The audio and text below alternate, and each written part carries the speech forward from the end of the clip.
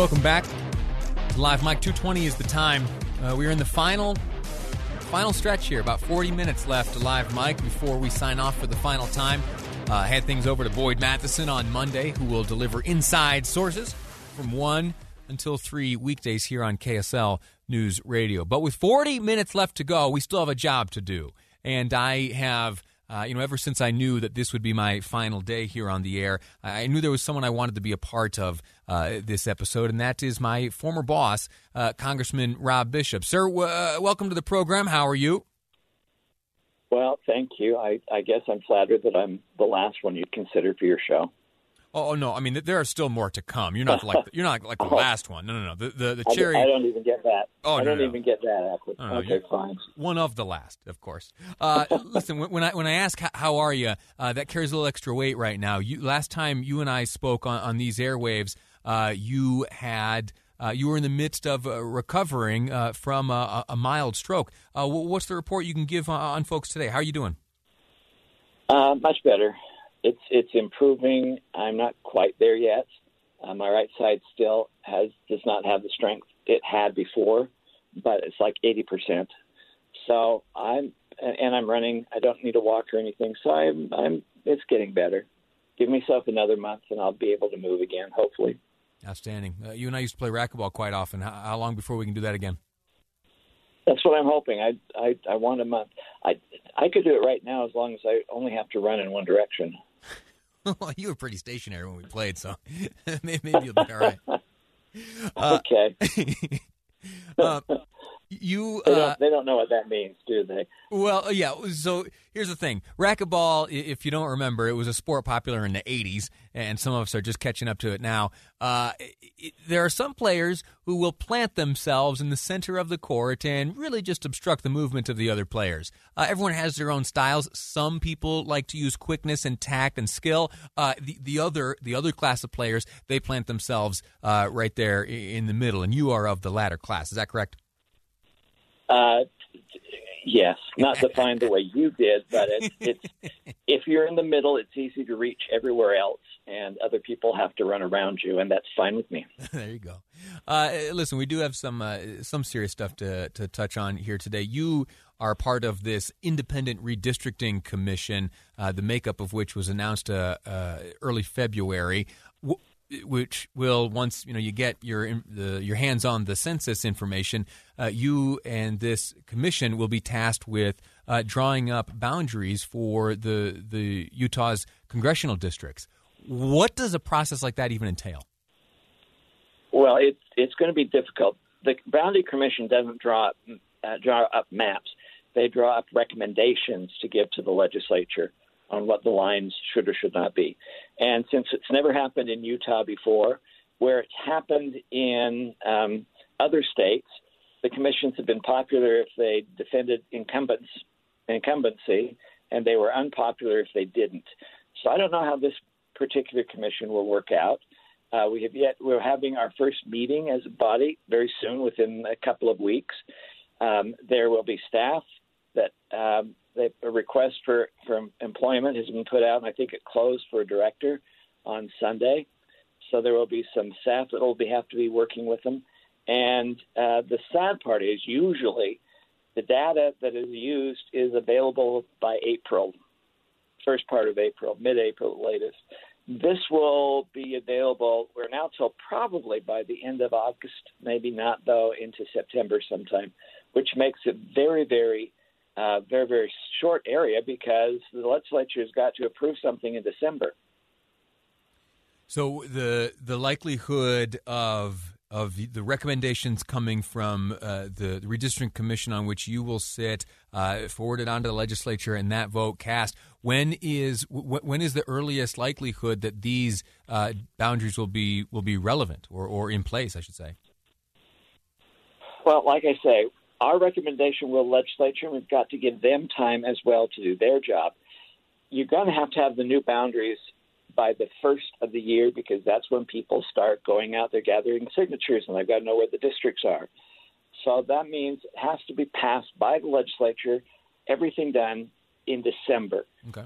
So you've got that short time window for both the legislature as well as this commission basically roughly September through the end of November to do a mountain of work, and that's going to be extremely difficult to do. There will not be the kind of thought process that I think has had in other years, simply because there won't be that time. And look, I've been involved in redistricting efforts for the past 4 cycles that we have had them, and this will be probably the most problematic and challenging of all of them. What elevates that level of problem? Why will this be difficult? Well, the time commitment, as well as coming up with criteria of what's going to be important. It used to be at one particular period of time, it was just having population equality was the most important concept until they started drawing minority-majority congressional districts. So then I think the court said, no, continuity is going to be important, as well as population equality. The compactness of the district has to be there. Trying to abide by geopolitical boundary lines is important. And there has to be a philosophy you go into this process that we as a commission have to decide, as well as the legislature, as which of those priorities are most important, because you're going to violate some of them, so you have to rank them. The same concept when it comes to congressional districts. There have been people that said there needs to be separate urban and rural districts. There have been people who have said there needs to be urban and rural districts within each district, so that a congressman is required, whether he or she likes it or not, to represent both urban and rural issues and interests of the state. I have seen other states that don't do that, and they've always had problems with the delegation. I've seen it in Utah where we have not valued that, and there are problems in Utah. And I have seen where Utah has had all congressional districts sharing both urban and rural areas, and it really does have a lot of very promising, positive outlooks and outcomes because of that approach. Is this responsibility which you and the rest of the commission bear, is this one of those circumstances where success is measured by upsetting everyone with the outcome ultimately? That's the easiest way. I mean, look, a lot of people talk about district lines being gerrymandered. And by the way, the name is gerrymandering, not gerrymandering. Good for you. Yes. Named after Elbridge Gerry, not Elbridge Gerry. So the gerrymandering has been called, but most people claim gerrymandering only when their side didn't win. And that's the excuse they make for having not appealed to the electorate. So usually the charge of gerrymandering is highly suspected. There's no definition of it. It's in the eye of the beholder, and a lot of people throw it around without much caution in how they use that term. Well, I look forward to watching this process play out, even with its truncated timeline. And if I'm honest, I don't envy the responsibility you bear right now. I know that it will make you and all the rest on this commission likely the target of criticism.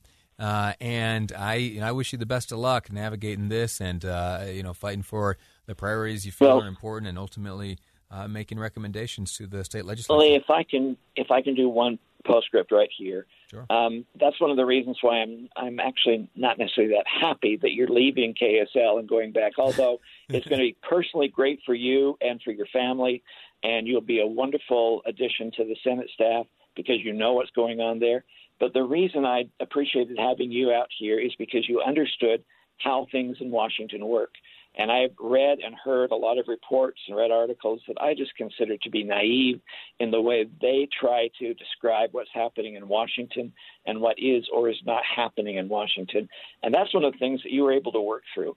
So I was very happy to see how you instantly understood that some of the things that we hear and read about, just that they don't happen that way. And that voice of understanding is actually going to be missed here in Utah. So I'm happy for you. I'm not happy for us. Well, boss, those are kind words. Thank you for sharing them, and thank you for your friendship. Thank you. And I will stay in the middle of the court. You're that kind of player. Yeah, whatever it takes to win. There it is. You didn't do much on that. Former Congressman Rob Bishop, my guest here on the final episode of Live Mike. We'll take a break real quick, and when we come back after the newscast, I will be joined by Andy Field of ABC News to give us an update on the goings-on in Washington, D.C. right now surrounding the deadly attack on the U.S. Capitol, which has left one United States Capitol Police officer dead and another in the hospital. Those details next on Live Mike. I'm Lee Lonsberry, and this is KSL News Radio.